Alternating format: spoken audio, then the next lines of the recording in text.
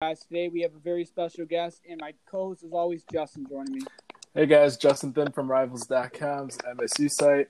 So today we have special guest, five-star Mississauga Ontario prospect, Enoch Boakye. Enoch, thanks a lot for joining us.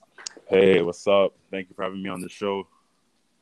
Absolutely, man. Let's get right into it. So, first things first, you don't often see a lot of players from Canada deciding to commit to Michigan State. So, what made you decide Michigan State was the best fit for yourself? Just from all the unofficial visits that I took and my interactions with the coaching staff and especially Coach Izzo.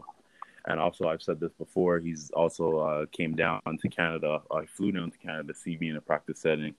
And that's the first time he came down in 20, 15 years to recruit a basketball player from Canada. So that meant a lot to me. I knew these guys were fully committed to helping me and knowing that these guys will help me make it to my dreams or my goals. Yeah, definitely. I know the last player he got from Canada was Dave Thomas. He is the current director of operations, and he won a national title. So, yes, of course, that's the goal. That's the goal for you as well. So, you mentioned the unofficial visits you took.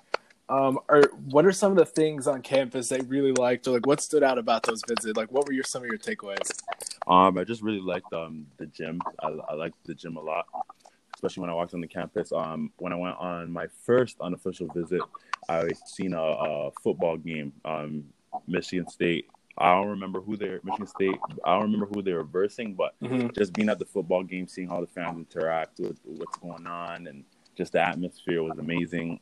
Going inside some of the locker rooms, and then going into the gym, seeing all the advanced technology that Michigan State has. It was just amazing, and seeing their weight room too. So a lot had to do with me going on those official visits, and seeing what I saw just made me feel like, this is the right place for me, and I know I can benefit from this. Mm-hmm.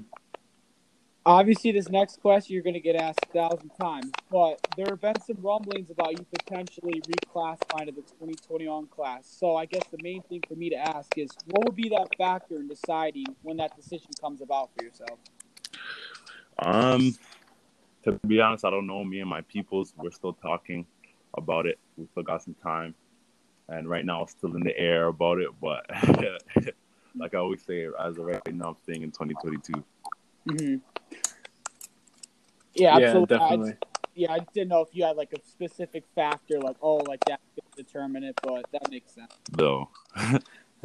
So when you did commit, what did you tell Izzo? How did he take it? What was that reaction? I know a lot of guys, they remember that reaction when they tell the coach they're committing. What was that part of it like for you? It was crazy. I got off the live after announcing my commitment, and then we got into a Zoom call with all of them, no, actually, this was before I did the commitment. I had to tell Coach Izzo that I'm committing and I want to be a part of this amazing program. And on the Zoom call, all of them, they all jumped up out of their seats. Their hands were in the air. They all screaming, yelling. And it was an amazing feeling just to see how happy I made them because of my decision. So it was great. Yeah, and the next one, I'm not sure if anyone's asked you this, but Michigan State's had obviously a pretty good recruiting run the last few months, to say the least. Yes. Were there any commits in particular that before you committed were, recruiting you the hardest to join the family? No. To be honest, not really. None of the commits that committed had anything to do with me committing. It was just how the coaching staff was recruiting me and how I felt when I went to Michigan State. So, no, not really. So speaking of when you committed, I know right after that, Magic Johnson tweeted out a welcome to MSU tweet. What was that like? Oh, I think I was in my bed. I think it was around maybe 12 to almost 1. And I'm just, I'm in my bed getting ready to go to sleep. And I open Twitter and I see a tweet from Magic Johnson. I was like, whoa. I was like, oh my, like my dreams, or it almost didn't seem real, And then I got up. I went to go tell my mom. Went to go tell my dad. I called a couple of my friends. I'm like, bro, this is crazy. Magic Johnson said something about me, a basketball legend. Oh, I didn't even think that day was real. I thought I was dreaming. I went to bed and I thought I'm gonna wake up and decide my tweet wasn't gonna be there. So yeah, it was crazy. Yeah, so I don't think I've seen anyone ask you this. So obviously you're listed as a center on 247. Yes. But what is Izzo and the staff told you about position wise? Like, have they said, we're going to play you at the 5 or a stretch 4? So what are those discussions been like? To be honest, we haven't talked too much about my position because I'm obviously thinking that I'm coming in to be a 5, but I kind of heard from when me and my peoples and also my peoples do talk to coaches one-on-one. So I think I heard I might be playing a 4, maybe, or it depends, a 4 or a 5. So either one of those positions, I believe I could play. So, but I'm pretty sure it's going to be the 5. But 4 or 5 is one of them. Yeah. So then, for the people that haven't watched like your tape in depth or anything, what would be a pro player comparison you would give in terms of just style of play? I would say I'm kind of like I wouldn't say old school, but I like aggressiveness. I don't shy away from contact. Yeah. So like some players that I watch, like I like Giannis Antetokounmpo, his aggressiveness. I like Shaquille O'Neal's is a good comparison because he's very aggressive, tries to dunk everything. I tried to dunk everything. Yeah. Joel Embiid, I pride myself in my footwork because I pride myself in my footwork and how I move around in the basket and the paint. So those like Joel Embiid, Shaquille O'Neal, and Joel Embiid, Shaquille O'Neal, those are kind of my comparisons that I see myself as. Okay, some solid players. Yeah. And to follow up on that one, what's something that you're trying to improve the most before you get to the college level that right now you, in your mind, you're like, I got to fix that before I get to the next level? I went back to go and watch some of Jaren Jackson when he was at MSU, and I just noticed the way he stretched the floor with his jump shot. This guy can shoot the ball lights out from the 3-point line, mid range, anywhere. So, I have been working on my mid range and my 3-point through the pandemic. So that's something I'm trying to do: work on my shot and make it more consistent. When I come in, I can completely stretch the floor. So then guys can't guard me from anywhere. I'll be unstoppable. Yeah. And speaking of Jaren, back when I used to talk to him when he was at school here, one of the things he would say is kind of what you had just said previously, where he thought he'd be coming in pretty much just as a 5. Yeah. But then some conversations started happening where they wanted him to stretch the floor just so he'd be a better threat in the NBA. Mm-hmm. So he came in as a traditional 5, and then Izzo wanted to add to his repertoire so he can go ahead and in the NBA. Now I think he's shooting top 5 in adjusted 3-point efficiency. So that's a great comparison to make there in terms of expanding the skill set and someone that Izzo really, really turned into a multifaceted player. Dang, wow, I didn't even know that. Yeah. Yeah. So I guess moving into some of the more fun questions. Tell us what you listen to before a game. What are your top 3 favorite rappers? Oh man, I like Lil Wayne. Obviously, I said I'm aggressive, so I like to listen to rappers that are gonna get me pumped up, like Lil Wayne. Listen to some Meek Mill, and I'm not sure you guys know, but my favorite rapper is kind of like Pop Smoke.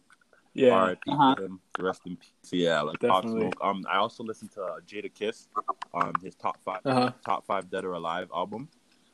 Definitely. Yeah, I forgot what that song was called, but yeah, definitely those are the rappers that I would listen to before a game. Yeah, those are some hard-hitting rappers. Yeah, I know. I think the the Carter 4 was the first ever album I ever bought, so I definitely recognize the greatness there. Shout out to you for that one. I can't believe you're from Canada. You don't even listen to the man himself. Great. I listen to Drake. Sometimes I think he's a little bit overrated, but nah, Drake, he's a goat. He's a goat. He's done it. He put our city on the map. All right, I'm glad you said that at least, because my top three right now is probably Drake, Meek Mill, and Lil Baby. So if you would have said something about Drake, I don't know. No, I like Drake. Obviously, I told you I was going to ask you this, but so a few people, DM me about it. So talk about, is that your shoe collection that you committed the commit video? And if not, what was the I guess, motive to do the video behind all those shoes? So my coach, my guy, who you guys probably heard a lot about, Coach George. He used to play pro. He used to play pro ball, And while he was playing pro, he spent a lot of money on shoes, and he has a massive shoe collection. So all those shoes in the background, they're his shoes. He has about like 700 kicks, and he's a real retro guy. He likes retro Jordans and stuff like that. So he asked me like, where do you want to do the commitment? And we were thinking about my house, but I don't have as much shoes as him. I only have 40 pairs of shoes. and that's only from going to camps and basketball camps and stuff I've just got through just training and grinding. So I was like, you know what? Let's do it at your house. And he has a massive shoe. Like even what you guys saw in the commitment, there's more behind it. Like behind the camera, there's more. So you guys didn't see all of it. But I just thought it would be a nice scenery, and just like even if I messed up on something or a line, I thought people would pay more attention to the shoes in the background than what I probably messed up on. So that was the reasons why. Yeah, I remember thinking to myself, oh my God, this guy's got literally a LeBron James shoe collection before he got college yet. But that's funny. Yeah, I know. The second I tuned into the live, I was like, all right, we're getting to do that. He respects the shoe game. He got some drip. All right, this is about to be a good cop. That's what I was thinking. So last question for me. I know just another fun one that kids like to think about, especially like the editing community. What is there a certain jersey number that you have your eye on if it's available? To be honest, I don't really have a number. I used to have 13, but a lot of my teammates who I play with, all of them like the number 13. It's a favorite number for a lot of people. So during the season, I ended up having to take number 7. And I'm not sure you know that also Thon Maker, when he was in Canada, he wore number 7. And I also have a relationship with Thon Maker, so maybe number 7 might be my number. But I just chose 14 because it was one up from 13 in the commitments. But to be honest, probably 7 would probably be the number I'll go for. Mm-hmm. Okay. Yeah, I've seen you with 14 too. That's what I was assuming. Yeah. But that's all I got for you. You have any others, Rustin? No, I don't. Just thanks a lot for taking the time. This is one of the more fun conversations that at least I've been a part of doing this. So I really appreciate your time. Thank you. Appreciate you guys reaching out to me. It means a lot. Yep. Thanks again, Enoch. Appreciate it as always. All right, have a great day. You too.